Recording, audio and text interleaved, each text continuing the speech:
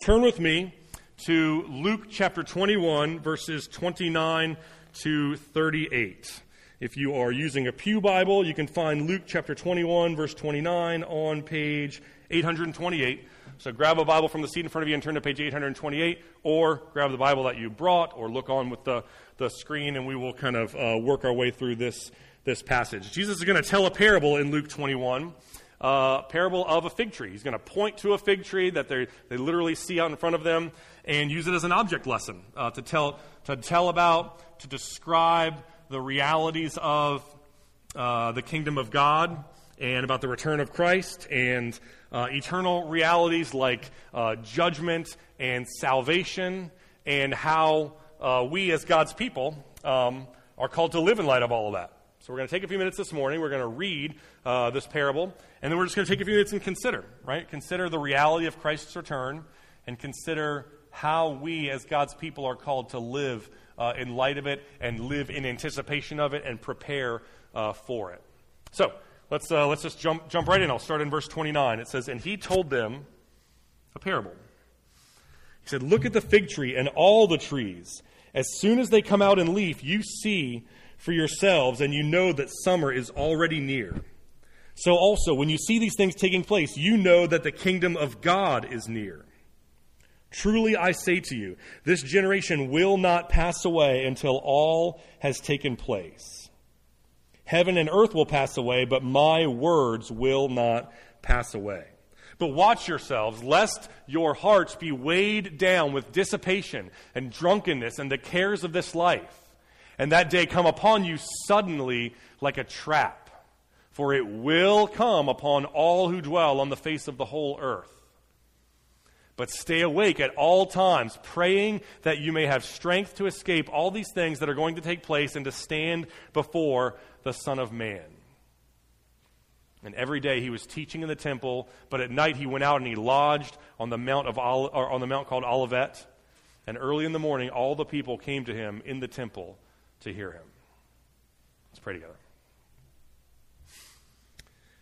Father in heaven, we ask your blessing on our time in your word this morning. We pray that you would meet us here. We pray that you would bless these next few minutes. We pray that you would sanctify them and set them apart for the purpose of growing and encouraging and helping us, your people.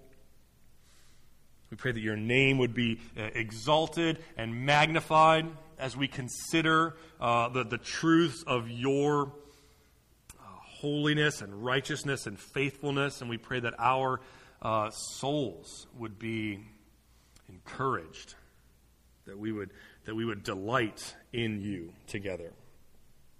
It's in Jesus' name that we pray. Amen. All right, so Jesus told them a parable. Parable is a story with a point. It's kind of the Cliff Notes version of what a parable is, a story intended to communicate a deeper reality. Jesus says, look at the fig trees, at all the trees. As soon as they come out in leaf, you see for yourselves, and you know that the summer is already near. Right? So he says, you see signs in nature that communicate fixed cycles and realities, right? The leaves grow. It's spring coming into the summer. The leaves turn colors. It's the fall. They fall off. It's the winter. The branches are bare. You can kind of see and discern these observable, repeatable, reliable patterns of what things indicate what time it is and what is about to happen. And Jesus says, just like there are kind of these fixed laws that govern the physical universe that tell us where we are and what's going to take place, there are similarly laws that govern the spiritual universe. Verse 31, you know that when you see these things taking place, that the kingdom of God is near. Two terms that we need to nail down in that verse, these things and kingdom of God. Can't really assign meaning to verse 31 unless you know those two. These things is referring to basically the first, the majority of Luke chapter 21. I think Luke 21 verses 5 through 28. is pretty much these things. He spent the better part of Luke 21 talking about things that were going to happen, right? Wars, violence, famine, pestilence, persecution, suffering, natural disasters. Luke 5:21 to 28, or Luke 21, 5 to 28 kind of describes those in depth. So he says, when you see those, you know that the kingdom of God is near. Now, so if that's what these things are, then what is the kingdom of God? The kingdom of God is described in the Bible kind of in a number of different ways, but the recurring theme that kind of runs through the Bible, the kingdom of God is God's righteous rule and reign as our king, right? In heaven, here on earth. The location is kind of, twofold, but it's living with God, in the presence of God, enjoying the glory of God, under the rule of God. The will of God is done on earth as it is in heaven. That's the kingdom of God that Jesus prays for in the Lord's Prayer. So, Jesus says, when you see all of those things happening, then you know that the kingdom of God is coming. Now, in order to understand how the kingdom of God is going to come and what exactly this verse is kind of meaning and implying, we have to understand a theological, concept called inaugurated eschatology.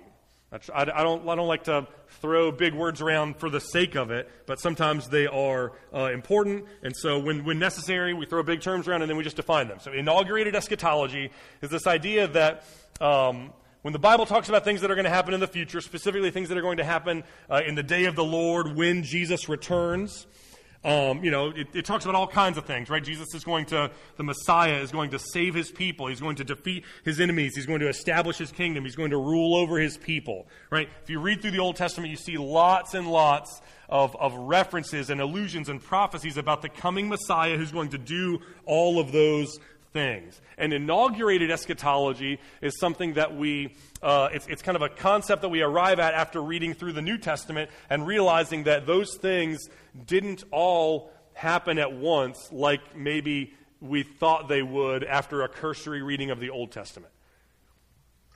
So you read the Old Testament, again, Messiah is coming. Genesis 3:15. God tells Eve that one of her descendants is going to crush the head of the serpent and reverse the curse that was brought about by sin and rebellion. Deuteronomy 18, God tells Moses that there's going to be a prophet like him who's going to come and speak God's word to God's people. 2 Samuel 7, God tells David there's going to be a king like him who's going to come and rule over God's people and establish his throne forever. Ezekiel 36 and 37, God says that the Spirit of God is going to be poured out on the people of God and they'll have new life that's abundant and eternal.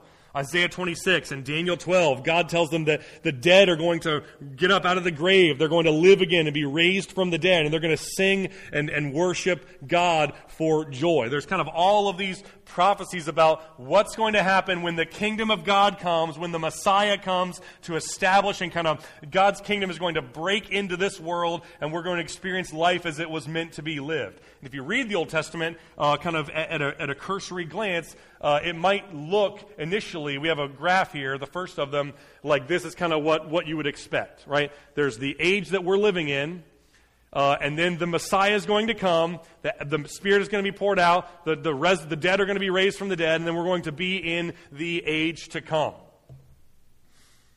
Inaugurated eschatology says that this is a little bit too simplistic. It says that this kind of says that there's a fixed point, and when you're on the left side of that point, the kingdom of God has not yet come, but when you're on the right side of that point, the kingdom of God has already come. And inaugurated eschatology says that it's a little more complex. It looks more like figure B. It says that there's this age that is not, right now even, it's not over yet, but then there's the age to come. There's the kingdom of God has already started to break in. I'm indebted to a professor from Westminster for these slides. But it says that there's kind of this tension in the middle where the kingdom of God has already come in some sense because Jesus has come. The Holy Spirit has been poured out on the people of God. Jesus himself has been raised from the dead, and he's kind of the first fruits of the resurrection that we're going to experience. But it hasn't come in its fullness. It hasn't been fully consummated yet. That won't happen until this age ends at the second coming of Christ, when all of the dead are raised. The dead who are in Christ are raised to live with him forever. The dead who are apart from Christ are raised to be separated from God forever. So the kingdom of God is already and not yet. Again, you read the Old Testament and that doesn't jump out at you because it doesn't really make it clear that there are going to be separate events, first coming of Christ, second coming of Christ, and a tension of already and not yet in the middle. But as you read the New Testament, it's kind of unavoidable. You can't get around it, right? Romans 8:15 says that we have been adopted already as the children of God. Romans 8:23 says that we are waiting to be adopted as the children of God at some point in the future. So how are those both true at the same time? Ephesians 1:7 says that we have already been redeemed through Christ. Ephesians 4:30 says that we will be redeemed by Christ at some point in the future. 1 Corinthians 1:2 says that we've already been sanctified in Christ. 1 Thessalonians 5:23 through 24 says that we will be sanctified by Christ at some point in the future. Ephesians 2:8, we've already been saved. Romans 5:9, we will be saved at some point in the future. Ephesians 2:6, we've already been raised with Christ. 1 Corinthians 15:52, we will be raised with Christ at some point in the future. There's some sense, it's unavoidable. When you read the New Testament, there's some sense in which the kingdom of God has already arrived, it's already here, elements of it have already been inaugurated, and there's some sense in which the kingdom of God is not here yet, and we're waiting for those things to happen. So we're kind of in this space in the middle. The kingdom of God has already been consummated, but it has not yet, or it has already been inaugurated, but it has not yet been consummated. Which is why Jesus can say something like this in John 4:23. The hour is coming in the future and is now here in the present, when true worshipers will worship the Father in spirit and truth. That's what will happen in the kingdom of God. The true worshipers of God will worship the Father in spirit and in truth. That is happening right now. When believers gather together and worship God in spirit and truth, the kingdom of God is here now. And that's what will happen in the future when we do it more fully and more really in the kingdom of heaven, in the eternal state. Same thing with John 5:25. An hour is coming in the future and is now here in the present when the dead will hear the voice of the Son of God and those who hear will live. So a present reality of the kingdom is that when people trust Christ and come to Christ, they hear the gospel, they hear the voice of the Son of God, dead people who are spiritually dead are resurrected spiritually and live new lives in Christ. That's a present reality. If you're a Christian right now today, you are in the kingdom of God, you were dead, you are now alive. Those are already true right now. And they'll be more fully true or more deeply true in the kingdom of heaven in the age to come, because we will literally have died and we will literally have been raised from the dead and we'll literally be living in the presence of Jesus then. The kingdom of God is already here. The kingdom of God is not yet here. Now, here's why that's important. We can go back to Luke 21. Why that's important is that informs how we read passages like this. Right? When we read passages about the coming of the kingdom of God, the day that is drawing near, right? With how the signs are. If you read those things and you don't have an understanding of the already and the not yet, then we read this passage and we think, okay, this is saying that just like you see leaves on the trees, that means it's summertime. Well, when we see certain things happening in the world, wars, natural disasters, persecution, right? Then that means that the rapture is coming in a matter of days or weeks. And so, the COVID vaccine is the mark of the beast, and we have, this person's the Antichrist, whatever, right? We kind of get all of these things and we kind of place them into what we think the end times is going to look like.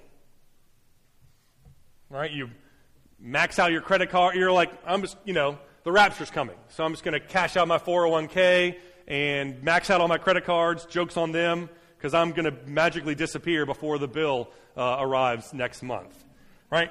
An understanding of the New Testament doctrine of inaugurated eschatology kind of protects us from that kind of short-sightedness, because we realize that the kingdom is already here, right?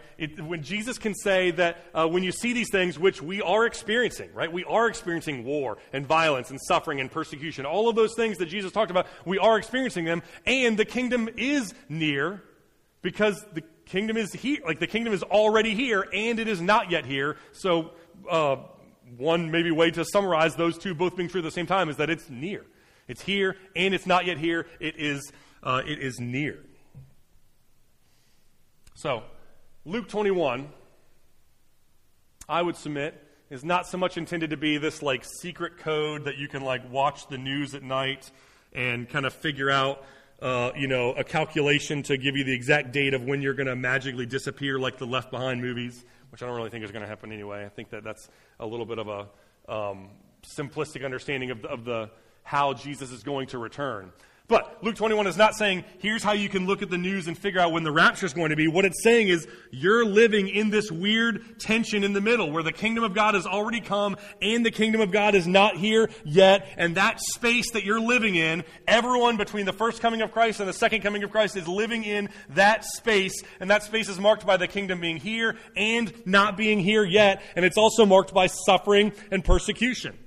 So when you experience suffering and when you experience persecution, don't be surprised. Don't be alarmed. Don't think that God's plan has failed, right? That like suffering and persecution for the believer in the already and not yet it means that things are going exactly as God intended for it to go. It means that the kingdom is near.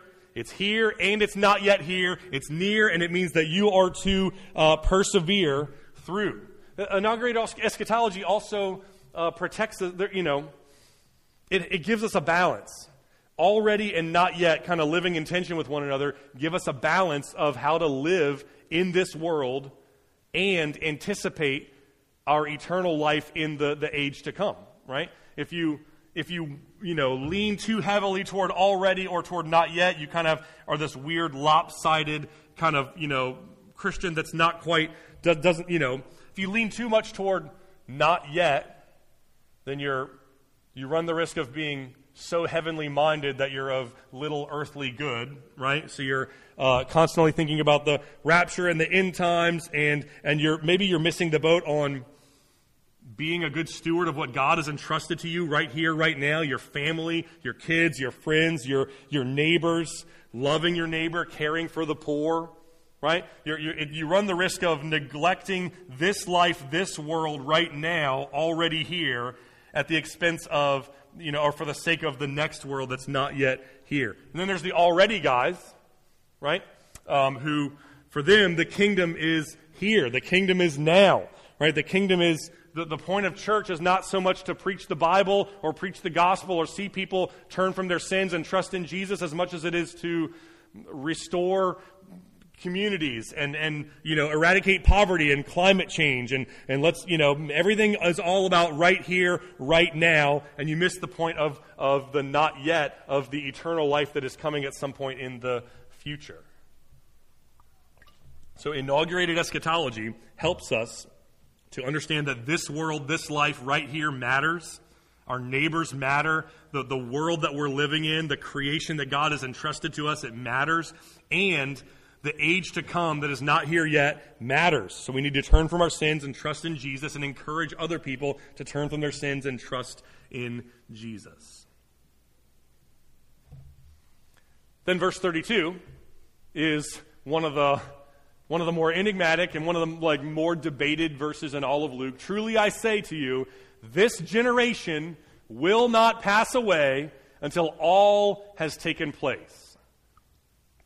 A lot of guys think a lot of different things about what this verse means.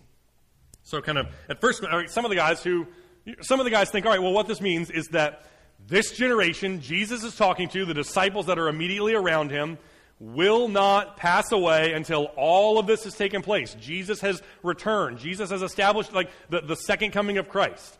And they're saying, well, see, that means that this guy doesn't know what he's talking about. Because they did die. All of the disciples and everyone that was there, that generation did pass away before all of this took place. So we can't trust the Bible, we can't trust Jesus. That's kind of one camp, which I would just dismiss outright because we believe in the inerrancy of Scripture and the authority of Scripture. So then we're left trying to think through, all right, what does generation mean?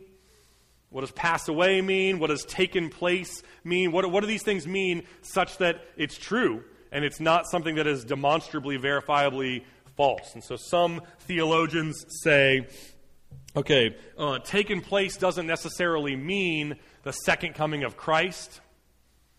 Because if that were the case, then again, we wouldn't know what to do with it. But what taken place means, he's actually referring back to Luke 21, I think verses 5 through 9, where Jesus is talking about the destruction of the temple. Everyone's looking around at the temple, and he says, look up at all of these ornate stones and everything. This temple is going to be destroyed, razed to the ground. One stone will not even exist on top of the other. And as a matter of fact, that happened in 70 A.D. when Rome besieged Jerusalem and destroyed the temple. That happened within the generation of the people that were here listening to Jesus. So they say, this generation means the people around him, and has taken place means the destruction of the temple that would happen in 70 A.D., which I think is certainly plausible. I think all these are plausible, to be honest. Some other guys think, no, has taken place doesn't refer to the destruction of the temple. It refers to the second coming of Christ. But the key is, what does this generation mean? And so if you look at the semantic range of the word generation in Greek, it could mean ethnicity or a people group. So not necessarily like one, like Gen X, right? 67 to 81 or whatever, whoever you're born. But like just a group of people, not a time frame people that were born, but like, and so they're saying, oh, well, generation means ethnic Israel. So Jesus is saying that the nation of Israel will not pass away. It won't be eradicated out of human history until the second coming of Christ. Or, even more generally, just humanity. This generation means all of humanity. The human race will live on and perpetuate until Jesus returns. Both, I think, are possible. Could certainly mean that.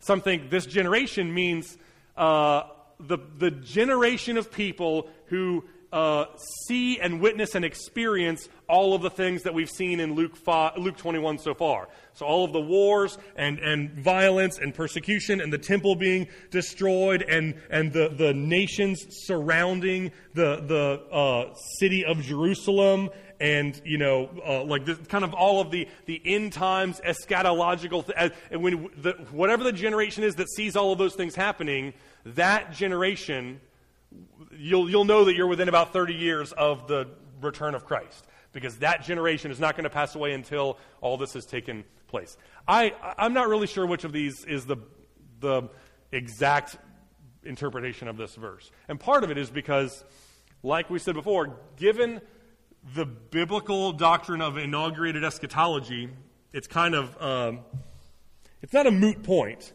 but if you interpret and understand the kingdom of God in this broad, multifaceted, already inaugurated at the first coming of Christ, will eventually be consummated at the second coming of Christ, kind of big, broad understanding, well, then you realize that the kingdom of God was actually just a few short days. Like, Jesus is going to be killed in just a couple days. This is the Passion Week. Jesus entered into Jerusalem on Palm Sunday in Luke 19. And we're in Luke 21. He's going to be killed in Luke 23. So there's about 5 days in between there, and that's where. So if you understand the kingdom the way the New Testament seems to set it out, the kingdom of God was going to come in a few short days in one sense, and it was not going to come for thousands of years in another sense. So then when you read this, it kind of doesn't seem as enigmatic. Like, sure, the generation of people, like whether you define generation as Jesus' hearers, or the ethnic Israel, or all of humanity, or whoever it is, the fact of the matter is the kingdom of God was near, is near, and arrived a few short days after these words were spoken, and will finally arrive in its fullest sense when Jesus returns. So, Jesus is saying, I'm going to return. When I do, right, the kingdom of God is going to break in. It's going to happen at my first coming. It's going to happen more fully at my second coming. The generation will not pass away. Heaven and earth will pass away, right? It's almost like, speaking of pass away, like since I just read, heaven and earth will pass away, but my words will not pass away. So he says, these are promises that you can count on. I am coming back. I am going to save my people. I am going to destroy my enemies. You can trust me because I keep my promises. That's verses 29 to 33. Jesus is coming back. Jesus keeps his promises. You as God's people can trust in the promises and in the word of Jesus and know, you can be assured, you can have confidence that he is going to come back. And then verses 34 and following tell us what we should be doing now in response to that reality. Given the fact that Jesus is coming back, given the fact that he is going to judge the living and the dead, given the fact that he's going to save his people and bring them with him into his presence forever, what should we be doing right now? And Jesus answers that question with a positive of what we should be doing and with a negative of what we, switch that, right? With a negative of what we should not be doing in verses 34, and a positive of what we should be doing in verse 36. What should we not be doing? He says, watch yourself, lest your hearts be weighed down with dissipation and drunkenness and the cares of this life. So that's what you're not supposed to be doing while you are waiting for Jesus to come back and save you and establish his kingdom. Don't be weighed down with dissipation, drunkenness, cares of this life. When something's dissipated, it means it's dispersed, right? It's scattered. Like if there's a fog of smoke and it dissipates, or, and so when used talking about, if it's a verb that a person does, dissipate, it usually means to scatter or kind of to squander your resources, to fritter away your resources. It is to dissipate your, the prodigal son, right? Who takes his father's inheritance, goes away and wastes it on prodigal, on reckless living. He's dissipating. He's practicing dissipation. So Jesus says, don't do that. Don't be weighed down with drunkenness and frivolous, just excessive spending and scattering of your resources on things that don't matter. Which there's some cognitive dissonance in that sentence, because that is not something we would normally associate with being weighed down, right? Dissipation, spending frivolously on cares and pleasures of the world, and drunkenness, right? Eating and drinking to excess all that you want with little care for anyone else other than yourself. That sounds like a vacation, not like being weighed down, right? We think of drunkenness and dissipation as liberation from being obligated to other, right? My boss at work, my kids or my family members who are dependent on me. Those things weigh me down, and when I can leave them and I can indulge myself and gratify my own impulses, that is liberation. Weighed down and being burdened is meaning I have to obey God and look out for others. Being liberated means I can do whatever I want and live for myself. And Jesus understands those the exact opposite way. Right? You save up your money, right? Get a babysitter for the kids, go wherever you want, go shopping, spend money on yourself, sleep in, right? Someone brings you a little drink with a little umbrella in it. That's vacation. That's freedom. That's liberation. Right? And so we kind of dream of being liberated from constantly having to care about what other people think. Right?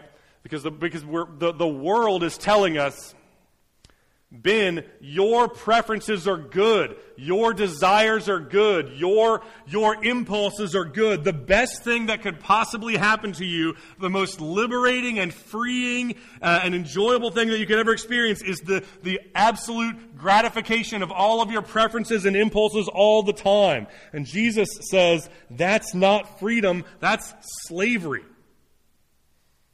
Because the idea of the constant, continual, never-ending gratification of your desires and impulses, your desires and impulses will never, ever be satisfied.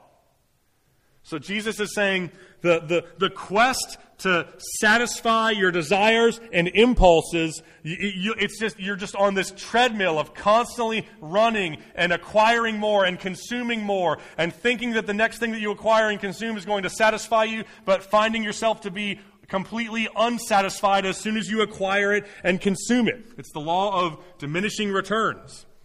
It's also called the phenomenon of hedonic adaptation. You can Google it.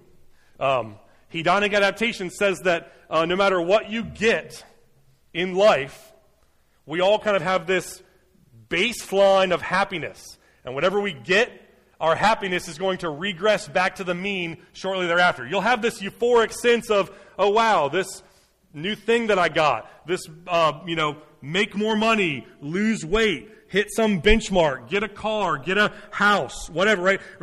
There will be this euphoric rise in happiness shortly after you acquire it, and then hedonic adaptation says, and then you just kind of regress back to the mean. You're no happier or sadder than you were before you got that thing. And so Jesus is saying, this never-ending quest to be happy and satisfied and fulfilled in the cares of this world, right? Spending more on yourself, eating and drinking more, having more, that feels like freedom. But what that is just running on a treadmill forever, trying to be satisfied, and you never will. And you're probably saying, I don't believe you, because I can think of some things that if I had them, I'd be happy. And I don't think that that's true. Right? You can say, you don't understand, Ben. If I had $1 billion, I'd be happy. I'd never have to work again. If my kids grew up and they were happy and successful and healthy, then I'd be like, that's what I'm hoping for. If I see that happen, I will be happy. I won't have to worry about it. But it's not true. And the reason why we can know that that's not true, the reason why we can doubt our tendency to think that something in the future will make us finally and completely happy, is that the life you're living right now is the life that you were wishing for at some point in the past. I don't know when it was, but at some point in the past, you were wishing to have the exact life you're living right now. And then you thought, if I have that life, I'll never ask for anything. That will be great. I'll be perfectly happy. And we're all discontent to one degree or another. Right? We all kind of have lived this life.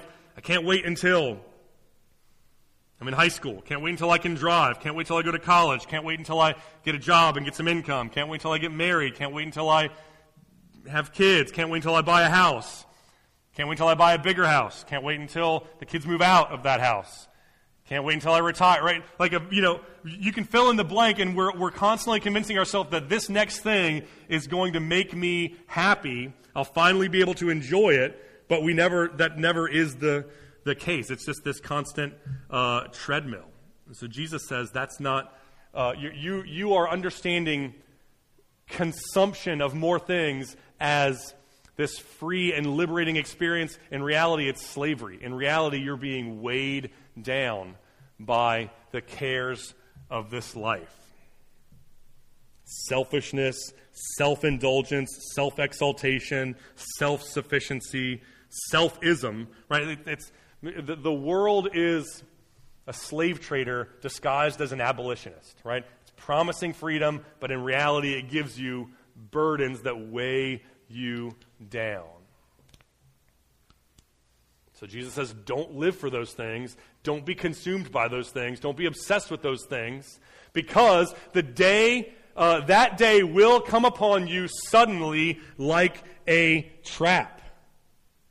So the reason why you need to live now in anticipation of and preparing for the day when Jesus is going to return is because you don't know when it's going to happen. It could happen any moment, right? We human beings have this tendency to think, okay, I acknowledge that something is going to happen, but I also think deep down inside that there's if the thing that is going to happen is way out here, there's some space right before it where I can start to prepare for it, right? That test isn't due for a week, so I'll study for it on next week. Or that's why selling life insurance is so hard. Everyone knows they're going to die, but no one thinks they're going to die today. So everyone's like, yeah, I'll buy life insurance tomorrow, right?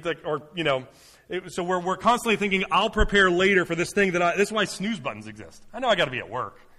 I'm going to be at work right now. I can sleep 10 more minutes, right? So we're all kind of putting off the preparation for these things that are coming in the future that we know are coming. And Jesus is saying, there's not going to be a moment in the future where you can or should begin preparing for the day when Jesus comes, right? That day is coming at any moment, and it will come suddenly. I was talking with this passage with some friends, and I was sharing that my wife and I have our phones. We can track each other.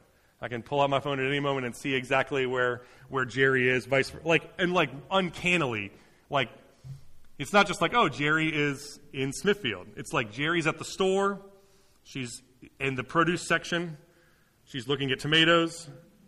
She's checking out on aisle 6. It's like really, and you can even set your phone to be like, Jerry's at the park playing, doing whatever. She's getting coffee with a friend.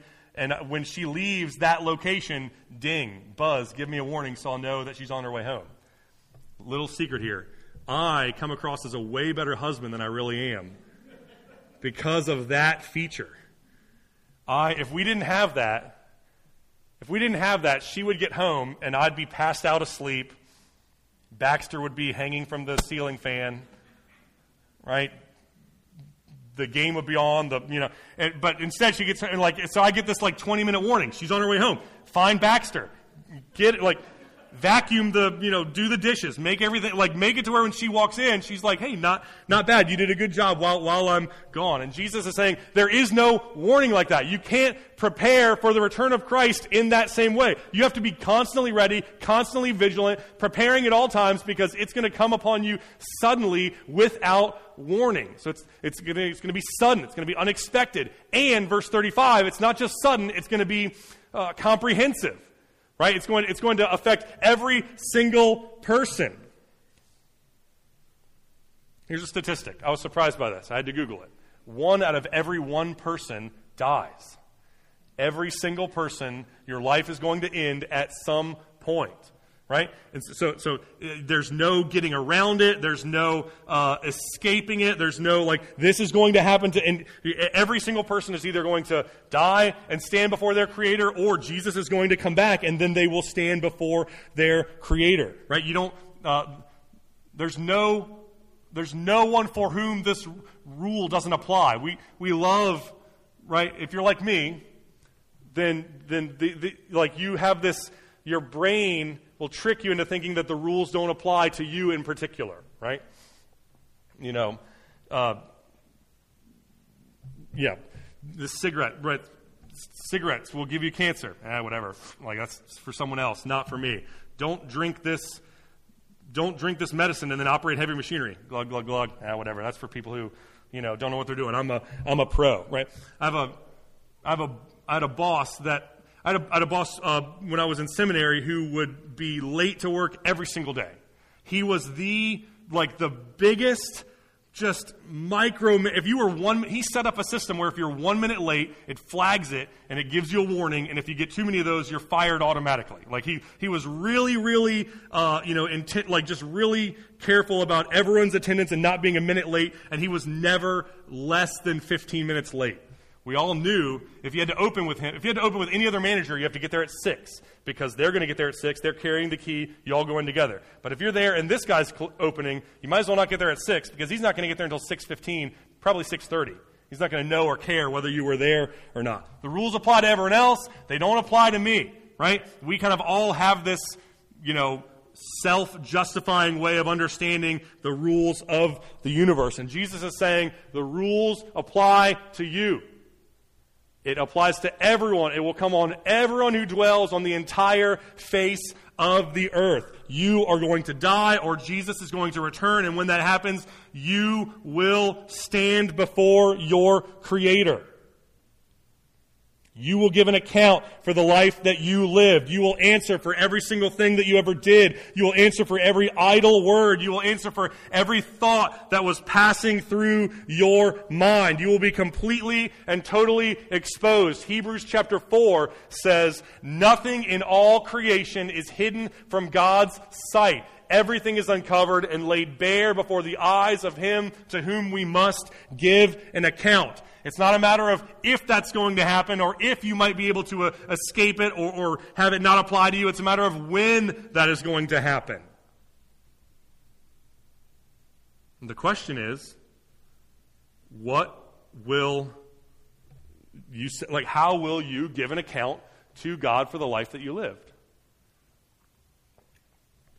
What will you be giving an account for?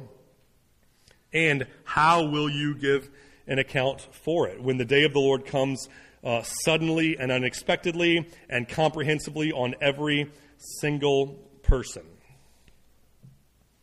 So don't be weighed down by the cares of this world, right? And by self-indulgence and self-exaltation. That's the negative of what not to do. And what you should do is stay awake at all times, praying that you might have strength to escape all of these things that are going to take place to stand before the Son of Man. So what you should do, right? Don't get drunk, be weighed down by self-indulgence. What you should do is be awake, be aware, be watchful, be wakeful, be actively thinking about, right, what Jesus' vision for the Christian life is not passively reacting to whatever kind of comes my way. It's actively, right, head on a swivel, thinking, looking, on purpose, what's happening.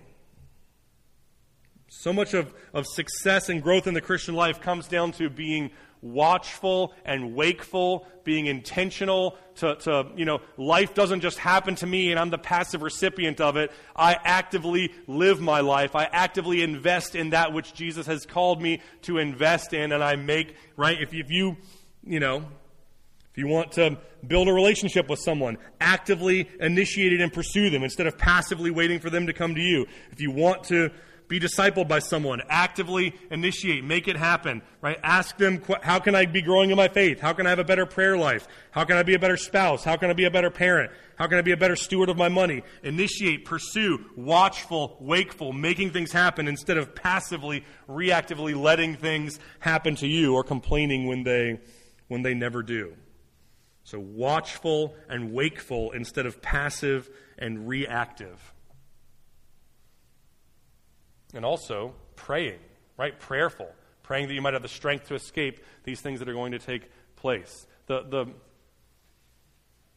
A person who prays is inherently humble, right? The very nature of prayer is that we are asking God to do something that we can't do, to give us something that we don't have. If you're good enough, smart enough, righteous enough, if you could handle everything on your own, you wouldn't need to pray ever.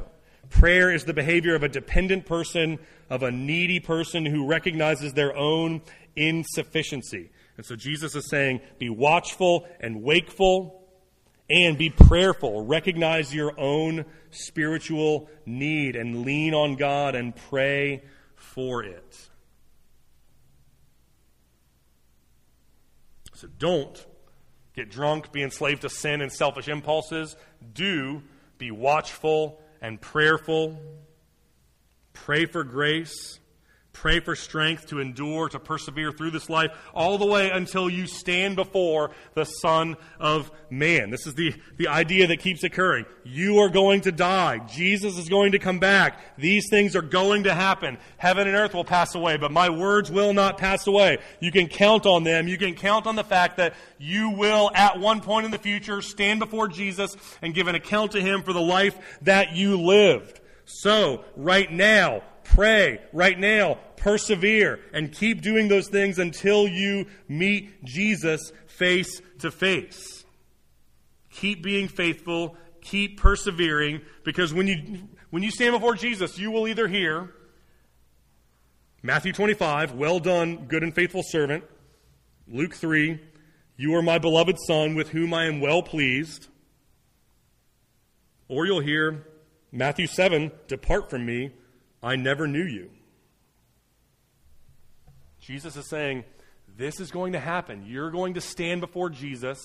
You're going to die, or Jesus is going to come back, and when you do, you're going to stand before Him, and so you need to be preparing for that right now.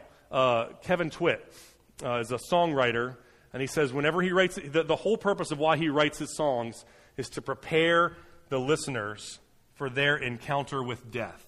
He's like a modern-day hymn writer. I want to prepare those who listen to my music for their encounter with death. The entire purpose of your life is to prepare for your encounter with death. The entire reason why this church exists is to prepare us for our encounter with death. The reason we read our Bible together, the reason we listen to sermons, sing songs together, is to help us prepare for our respective encounters with death. We're going to die, or Jesus is going to come back. We're going to give an account to him. And Luke 21 is a reminder of that reality. This is going to happen. You're going to stand before Jesus. Prepare for it now. Don't sleep on it now. Turn from your sin, turn from yourself, trust in Christ, and walk with him. And Jesus wasn't just saying this as a thing, it wasn't just like, do as I say, not as I do. Verses 37 and 38, he was doing it. Every day he was teaching in the temple. And at night he went out and lodged on the mount called Olivet. Early in the morning, all the people came into the temple to hear him. Jesus' mission was, go preach and teach to the people of God. Your whole life, do that all the way until when you die, and then die for them. That was Jesus' mission that his Father sent him on. And Jesus did it. He's going to die in a few days. 2, 3, 4 days he's going to be dying on the cross. And he is even right now in the very last few hours of his life obeying his Father.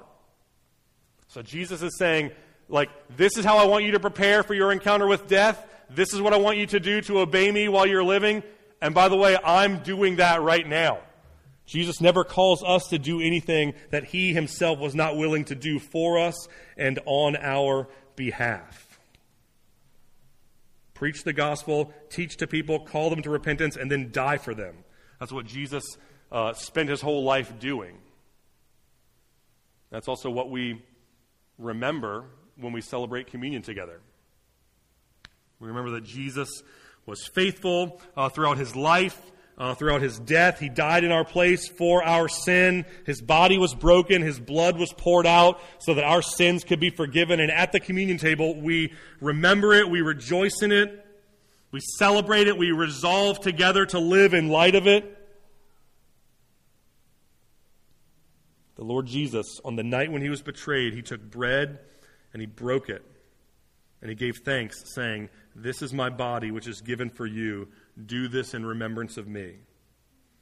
In the same way, he took the cup after supper, and he said, "This cup is the new covenant in my blood. As often as you drink it, do this in remembrance of me."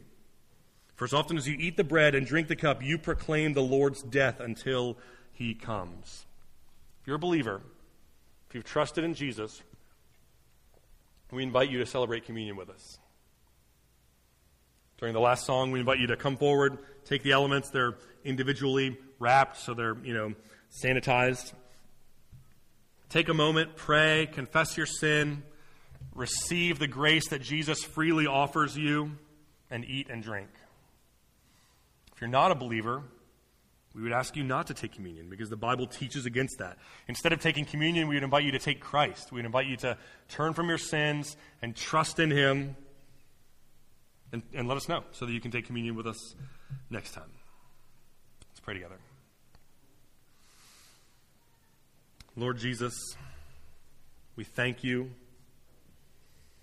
We thank you that you're coming back, Lord.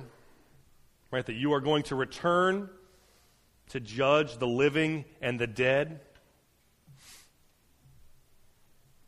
We thank you that you're going to return to save your people and to bring us into your presence finally and ultimately and eternally.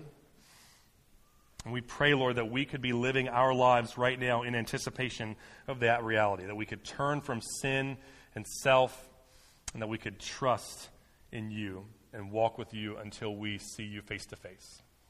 It's in Jesus' name that we pray. Amen.